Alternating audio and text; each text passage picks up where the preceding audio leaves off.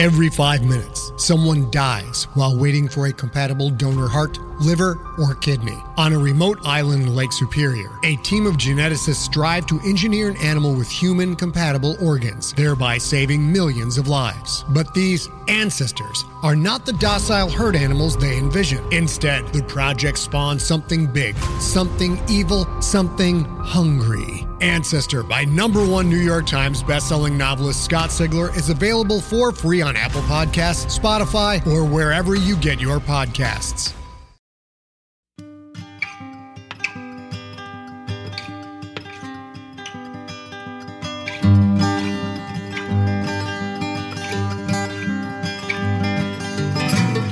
Hello and welcome to the Drabblecast, episode 363. The Drabblecast is a weekly audio fiction magazine that brings strange stories by strange authors to strange listeners, such as yourself. I'm your host, Norm Sherman. This week on the Drabblecast, Self-Discovery, the Asshole Within. There are jerks, there are war criminals, there are people who clap at the end of movies. But the word asshole gets tossed around willy-nilly these days, folks. Willy and somehow in complete tandem, nilly. When we really should be reserving some basic, healthy level of hate and cynical nihilism for people that really deserve it. Like Kevin James, or people that call things ironic when they really mean coincidental, or people that get particularly hung up on silly shit like that, or the mom from Berenstain Bears. You know, the mom bear with a frock and dumb flowered hat, always talking about chores and coming down on everyone like a total Nazi. Oh yeah, Nazis.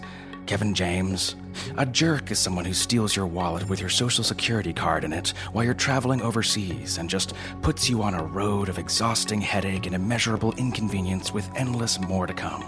An asshole is someone who decides that we have to have a thing called a social security card, and it has to be tiny, and it has to be made of paper, and it has to last you absolutely the rest of your f***ing life. Don't laminate it, you can't laminate it, that's not allowed, you sad bunch of pricks. This week, we bring you The Totals by Adam Troy Castro. But first, a 100-word story. This week's Drabble is called Google Ads by longtime listener, farmer, and personal hero of mine, Eric Marsh. Here goes.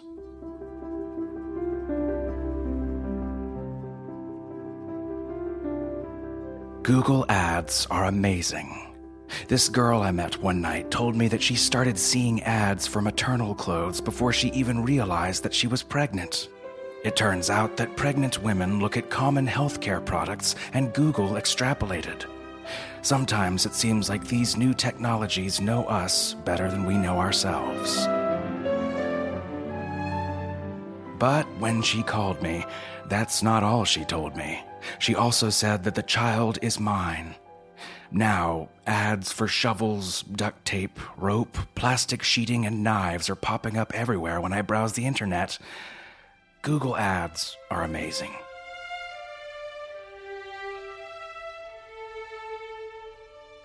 Our feature story this week is The Totals by Adam Troy Castro. Adam's a science fiction, fantasy, and horror writer living in Palm Beach, Florida. He has more than 100 stories to his credit and has been nominated for numerous awards, including the Hugo, Nebula, and Stoker. These stories include 4 Spider-Man novels, including the Sinister Six trilogy. Castro's also known for his Gustav Gloom series of middle school novels. I used to love those. This story first appeared in Nightmare magazine last year. Our story this week is produced by guest producer Fred Greenhow from Final Rune Productions. Final Rune is bar none one of the best places on the internet for serialized audio drama, which is why I love having Fred on. He's currently producing Season 3 of a great post-apocalyptic drama called The Cleansed, which I've mentioned several times here on the show. He'll be re-releasing Seasons 1 and 2, the full director's cuts, for free prior to the new season coming out this fall. We'll keep you updated. For this production of The Totals, Fred was able to snag George Ladow, an amazing character voice actor with over 20 years of audio narration experience. He's been in tons of video games, including the Majesty series, 18 different voices in Mech Warrior Mercenaries, and he was Timofar, the White Dragon in Neverwinter Nights. For those who dig this story and want to hear more of his horror stuff, he was the narrator of the Grist Mill audio horror series, which Fred highly recommends. Fred's favorite is the grisly story God of the Razor, written by Joe Lansdale, and I'll link to it in our show notes this week on our webpage. Final Rune Productions produced this story in collaboration and with sound design help from Mind's Eye Productions. So without further ado, we bring you The Totals by Adam Troy Castro.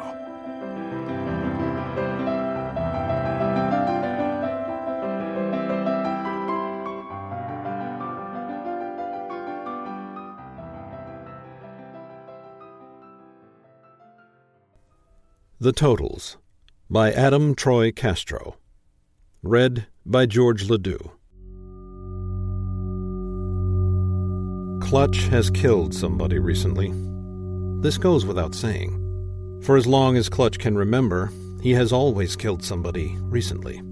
If not within the last few hours, then certainly within the last few days. He may have gone as long as a couple of weeks without, from time to time, when circumstances conspired against him. But never as long as a month. No, not for living memory. Of course, Clutch has never had much of a memory.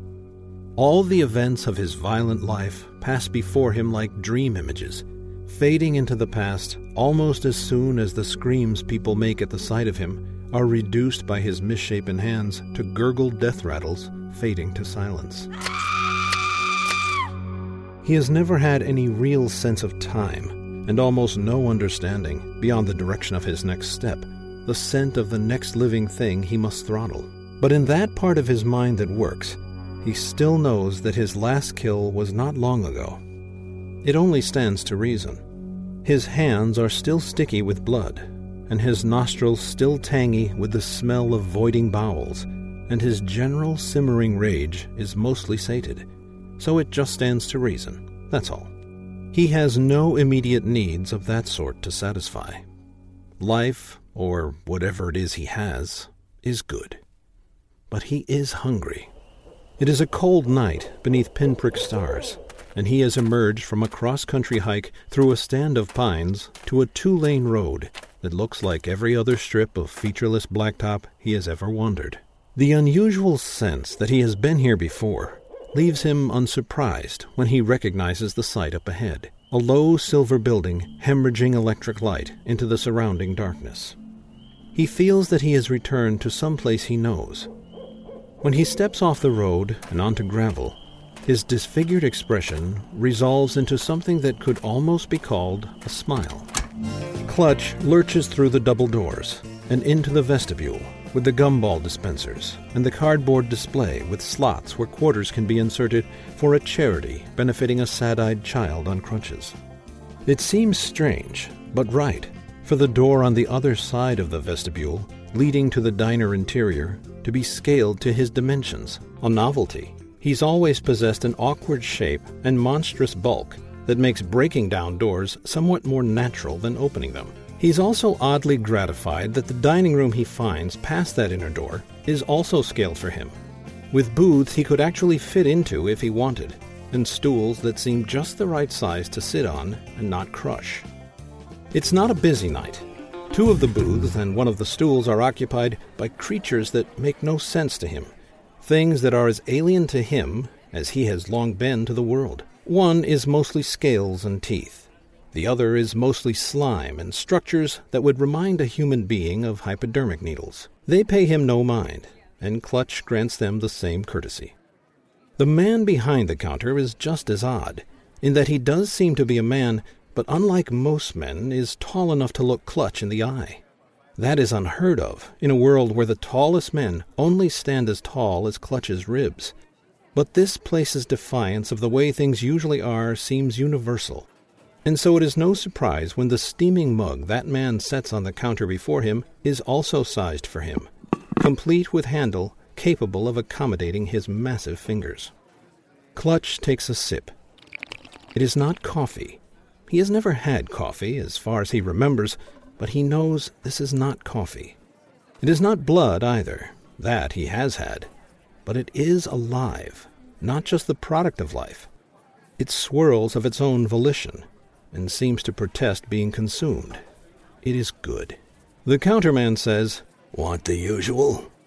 Clutch has no idea what his usual is, but decides it's good to have one. He sips some more, feeling a rare peace coming over him, the peace that comes with belonging, even if only for the duration of a rare meal consumed in a welcoming place. To be sure, the stool proves awkward. He has never been quite symmetrical, and even when he adjusts himself, his left arm rests easily on the counter, while the right dangles almost all the way to the checkerboard pattern floor. He is aware of how unclean he is, how stained he has become with blood and other things. When he shifts his left arm away from his cup, the countertop is left covered with a viscous rainbow sheen. The counterman, fussing with other things, does not seem to mind, and that, too, brings a sense of unfamiliar peace. The vestibule door opens, admitting a new patron with a gray profile and a grayer suit, who would be easy to mistake for what the world sees as normal until he hangs up his coat, revealing that at least half of him is a jagged landscape of ribs that protrude from his flesh like daggers. Impaled on a number of those ribs, like pinned butterflies, the severed heads of recently murdered human beings dangle ribbons of ragged flesh still fresh enough to drip. Though their skulls are pierced in places that compromise whatever gray matter still exists inside, their eyes still roll, their lips still grimace, and their mouths still struggle to scream. Clutch, who for as long as he can remember has never understood the concept of names, and came up with his own only because it's what he remembers doing most, stirs as he realizes that he knows what this newcomer calls himself, a name that is also a reflection of his favorite activity. Pierce takes the next stool over and accepts a mug from the proprietor. "Man, I've been looking forward to this." Clutch moans incoherently. "Yeah, I know what you mean. It's good work, but there's a sameness to it after a while. I keep wishing I could take a break from it, get away from the grind, see a place for longer than it takes to do a proper cull. Not that I'd want to be on the other side, but you know how it is." Clutch, who doesn't know how anything is, roars, trailing off into a whine when he recognizes that rarest of all sensations for him, empathy. Pierce sips from his mug, then lights a cig and blows out smoke, though the smoke emerges from his lips before he puts the filter to his mouth. "Hey, Mac!" The counterman returns from the grill, slinging a rag over his shoulder. "What? Want to hear a great one I heard on the road?" The counterman winces. "Not if it's as bad as the last one." No, this one's good. I need you anyway, because my pal here's never been all that talented at jokes that required audience participation." "Okay," the counterman says. "Shoot." "Knock, knock." The counterman replies in a cynical monotone. "Who's that? Oh my God, no, what is that thing? Somebody help me, help." "Damn," Pierce says. "You know it already." "Known it forever," the counterman says without heat. "That chestnut's older than Cthulhu's childhood nanny. Want me to heat that up for you?" "Not necessary," says Pierce, dipping an index finger into his mug, bringing it to a boil. The counterman returns with Clutch's usual.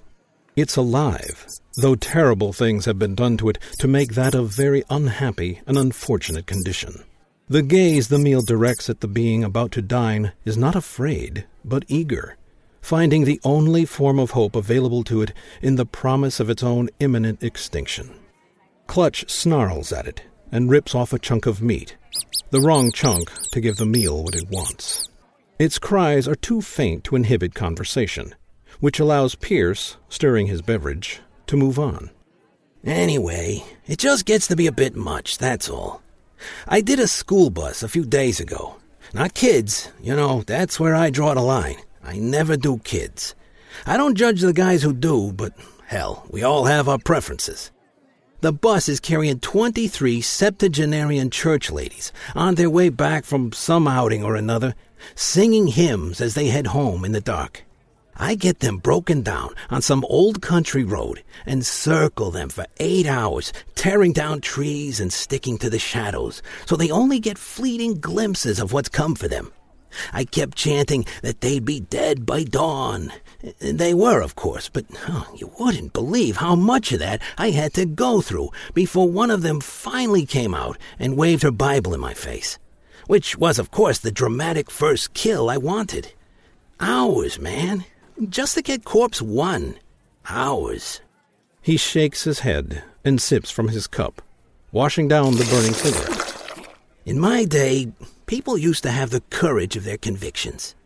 One of the creatures in the booths, the one Clutch noticed before, whose maw is studded with shapes like hypodermic needles, feels encouraged to speak up. I know what you mean. I went after this one nutter living in a garret. Should have been a straight go from me going ooga booga to his mind shattering like a drop glass. It looked real promising at first. He had the walls covered with newspaper clippings and old books with sketches that didn't even come close to capturing what I really looked like. You know what the mugger did when I came in through the crack in the wall? Took out his bloody iPhone, he did, to get a picture of me for his Facebook friends. I was gobsmacked. Of course, I ate his brains anyway, but it wasn't exactly the most filling meal I have had. Pierce commiserates. It's like you can't take 2 steps anymore without tripping over an asshole. The door opens again, admitting more patrons. One is a transparent, man-sized pillar of smoke, churning like an oncoming storm. The other is a creature made out of shiny black tar, who appears to have made a hobby of rolling about in broken glass. More follow. There are beings with flesh that flows like filthy water. Beings who appear to be 2 mismatched halves sewn together by untalented craftsmen. Beings who reek of ruptured bowel, and beings who could almost be men but for the obsidian jewels that shine from the places where men would have eyes. They laugh and say hello to one another, and swap tales of children they snatched into the empty dark spaces beneath beds, of the unlucky wanderers they found venturing down the wrong alleys, of reaching up through shifting sands to pull uncomprehending men into the earth.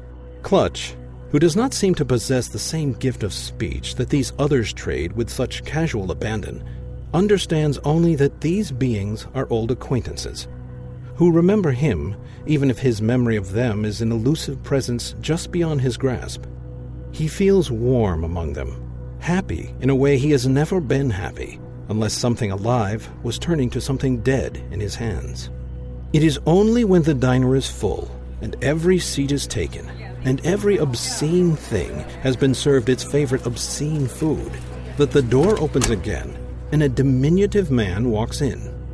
Clutch, who's been playing with his food for a while, much to his food's intense displeasure, believes at first that this must be just some unlucky traveler, drawn by more conventional hungers to wander unaware into this place populated by creatures designed to make him scream his last breaths. But instead of pouncing on him from all sides and ripping his limbs off, the diners just murmur and wait. The little man says, "Good evening, all."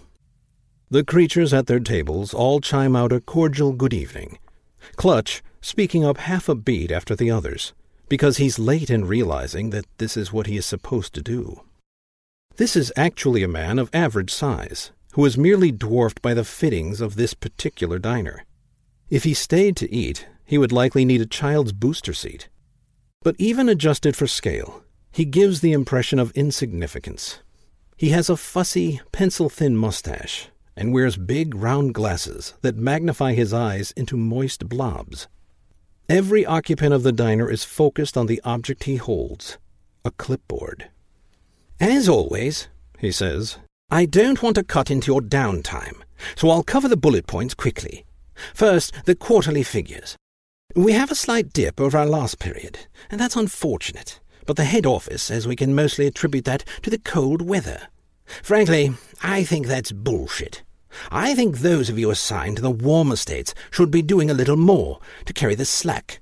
And those of you in the less temperate areas really need to start exploiting ski resorts, ice skating rinks and the like, for the special opportunities they provide. I mean, it's not like these people never go outside. Their roads get plowed, their jobs still expect them behind their desks on time. There's any number of things you could be doing if you put a little more thought into it. Otherwise, it's impossible to look at the figures and not know that some of you must be slacking. He adjusts his Coke bottle eyeglasses. That said, a number of you remain solid producers and have banged out truly superlative totals. A quick look at his clipboard. The winners of our mortality contest for the months of December, January, and February are as follows. Third highest victim count goes to... forgive me, this is always so hard to pronounce. Nlogthal Impoteb. Teb?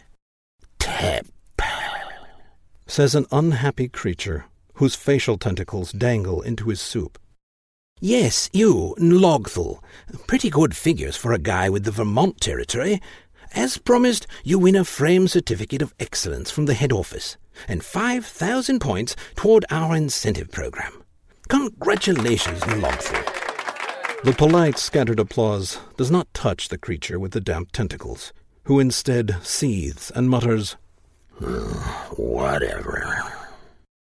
Come on, Loggy. You know it's an achievement just to come so close. You just need a little more edge, that's all. Second place, and I've got to stress that this was very, very close. Less than 5 removed from the rep who won the top slot. So close that we were tempted to declare it a tie, but you just don't go changing your rules at the last minute, do you? Winner of our second prize, the set of steak knives, the rep who's won second prize 4 quarters in a row. Damn it! Cries a gravelly voice from the back. And really is closing on that top slot so quickly that our number 1 guy is really going to have to watch out. Let's hear it for Mr. Thumbs. This time, the applause surrounds a figure with a head that narrows to a pin, and a pair of arms that, displayed for all to see when he waved them all to silence, end in serrated bony spurs. He is the one who cried out, and he isn't happy with his position on the winner's roster either. Even as the ovation starts to die down, he cries in aghast, What use do I have for another set of steak knives? That leaves his peers roaring and pounding their tables in hilarious appreciation. Don't worry about it, says the man with the clipboard.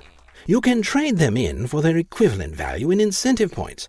Just come to me after the dinner, and I'll take care of it. He flips the top sheet of paper. Anyway, so that brings us to our number 1 producer. And I've really got to say here, fellas, that the rest of you can honestly do worse than taking a close look at this guy and learning how he does it. He doesn't complain about his territory. He doesn't make excuses about management playing favorites. He doesn't ask for special favors or try to wrangle any special treatment from the main office. He just puts his nose to the grindstone and, well, does it, plugging away like the professional he is. Winner of the big prize everyone here wants, the master of disaster, the lean green killing machine, the big kahuna himself, our perennial hero. And everybody chants the name at once, at a volume that rattles the metal walls, that shakes the formica tables, that makes the dishes in their racks crack from the violence of the sympathetic vibration. Clutch, clutch, clutch, clutch. Clutch needs several seconds to remember that this is his name, and to realize this means they must be cheering him. The epiphany unmans, or on whatever he is him. He bows his craggy knob of a head and lets the adulation wash over him like heavy surf. Then a little tickle builds inside his chest, and he feels it move up in his windpipe to his throat, and then to the lumpy thing he has for a tongue, and he discovers for the first time that it is actually a question, the first sentence he has uttered in a full night of listening to his peers speak. In a voice like a rusty hinge, producing words that escape one at a time with long pauses between them, he begs, What do I win? What you always win, the man with the clipboard says. What everybody here wants, oblivion. For a moment, Clutch has absolutely no idea what the man with the clipboard is talking about. But as he gropes for an explanation, other things come to him. The particular look on the face of innocence in the seconds before he rends and tears. The families who have screamed, watching loved ones torn from them. The special feeling of revulsion that has always wanted to come over him whenever he caught his own reflection in a storefront window, or in some full-length mirror passed in the many houses he's broken into, or in the reflective surface of some mirrored lake. He remembers waking to every fresh dawn, not just acting according to his nature, but understanding it. It is, he realizes for the first time since the last time, not anything he particularly enjoys being. And behind that terrible epiphany, racing into his suddenly waking consciousness like the nightmare it is, comes a horror equal to that which he has always so excelled at bringing to others. He almost screams. But then comes the sharp jab of pain, a lot like dying, and all of that disappears, contracting into a single bright point before being subsumed by darkness. He knows nothing, only that it has been some time since he last killed. Dully, he is aware that as soon as they free him from this place, he will have to do something about that. It is not like he has anything else to occupy his time, or any thoughts to occupy his head. Pierce pulls his burning fingertips from the crater he has gouged in Clutch's skull, pulling with them the few gobbets of bloody gray matter that have managed to heal and resume thinking since the last time. Clutch has no opinion. Literally, no opinion. He has no thoughts, no soul, no regrets, no hunger, no understanding of what he is or what has always been expected of him. Just a dull, burning resentment of anything that lives and breathes and moves. Sometime soon, he will be trucked to a fine killing ground and set free to wander. And when he does, he will not overthink, or for that matter consider at all, any of the impulses driving him to do what comes next. Somebody mutters, "Lucky bastard." There is a general murmuring of consensus over this, until the man with the clipboard adjusts his glasses and says, "Yes, well, remember that is something you can all earn at any time." A scaled half-man, half-fish mutters, "Yeah, in Minnesota, right. How the hell am I ever going to get into the top 3 frozen under ice half the year?" The dispatcher adjusts his horn-rimmed glasses. "You know the way it is, Gil. The top territories go to closers."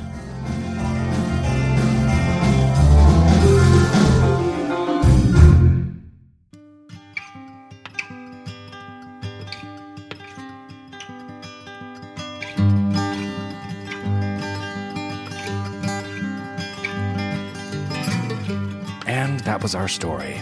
Hope you enjoyed it. Let's close things out this week with our 100-character story winner by Eric Marsh. Here goes. The first working bullshit detector was outlawed as a threat to the public good. Of course, we all knew that was bullshit.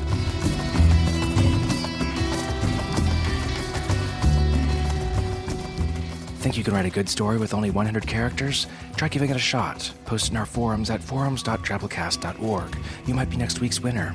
Follow us on Twitter for the winners each week at the Drabblecast. All right, folks, that's our show this week. Remember, the Drabblecast is brought to you with a Creative Commons Attribution Non-Commercial No Derivatives license, which means don't change it, don't sell it, but feel free to share it all you like. Special thanks to our episode artist this week, our ever-talented Drabblecast art director, Bo Kyer. Check him out at bokyer.org. Our program this week was brought to you by Chief Editor Nathan Lee, our art director, Bo Kyer, with additional help from Nikki Drayden, Tom Baker, David Carvin, and David Steffen. We'll see you next week, weirdos. Until then, this is Norm Sherman, reminding you, it's like you can't take 2 steps anymore without tripping over an asshole.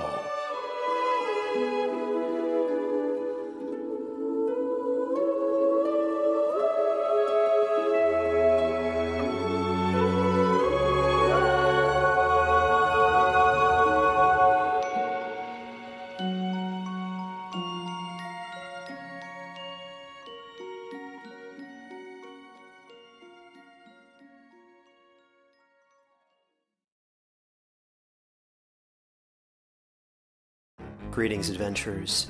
Today we're excited to introduce you to a new story, Dark Dice, a horror podcast that blurs the line between actual play and audio drama, where the story is determined by the roll of the dice. 6 adventurers embark on a journey into the ruinous domain of the Nameless God. They will never be the same again. One of the players is not what they seem after a doppelganger, a creature that can assume the form and voice of whatever it kills, infiltrates the team. As the players are picked off and replaced one at a time, can they figure out who the monster is before it's too late? Can you? Here's a quick example of what our show sounds like. The shambler with the jar of liquid inside of him. Soren Arkwright let loose an arrow that cracked the glass, passing through the spine of the creature. The shambler still managed to maintain its forward momentum, but stumbled as it eagerly tried to bite and swipe at Soren, landing near his feet. As Jeff Goldblum has now joined our cast, Dark Dice is available however you listen to podcasts.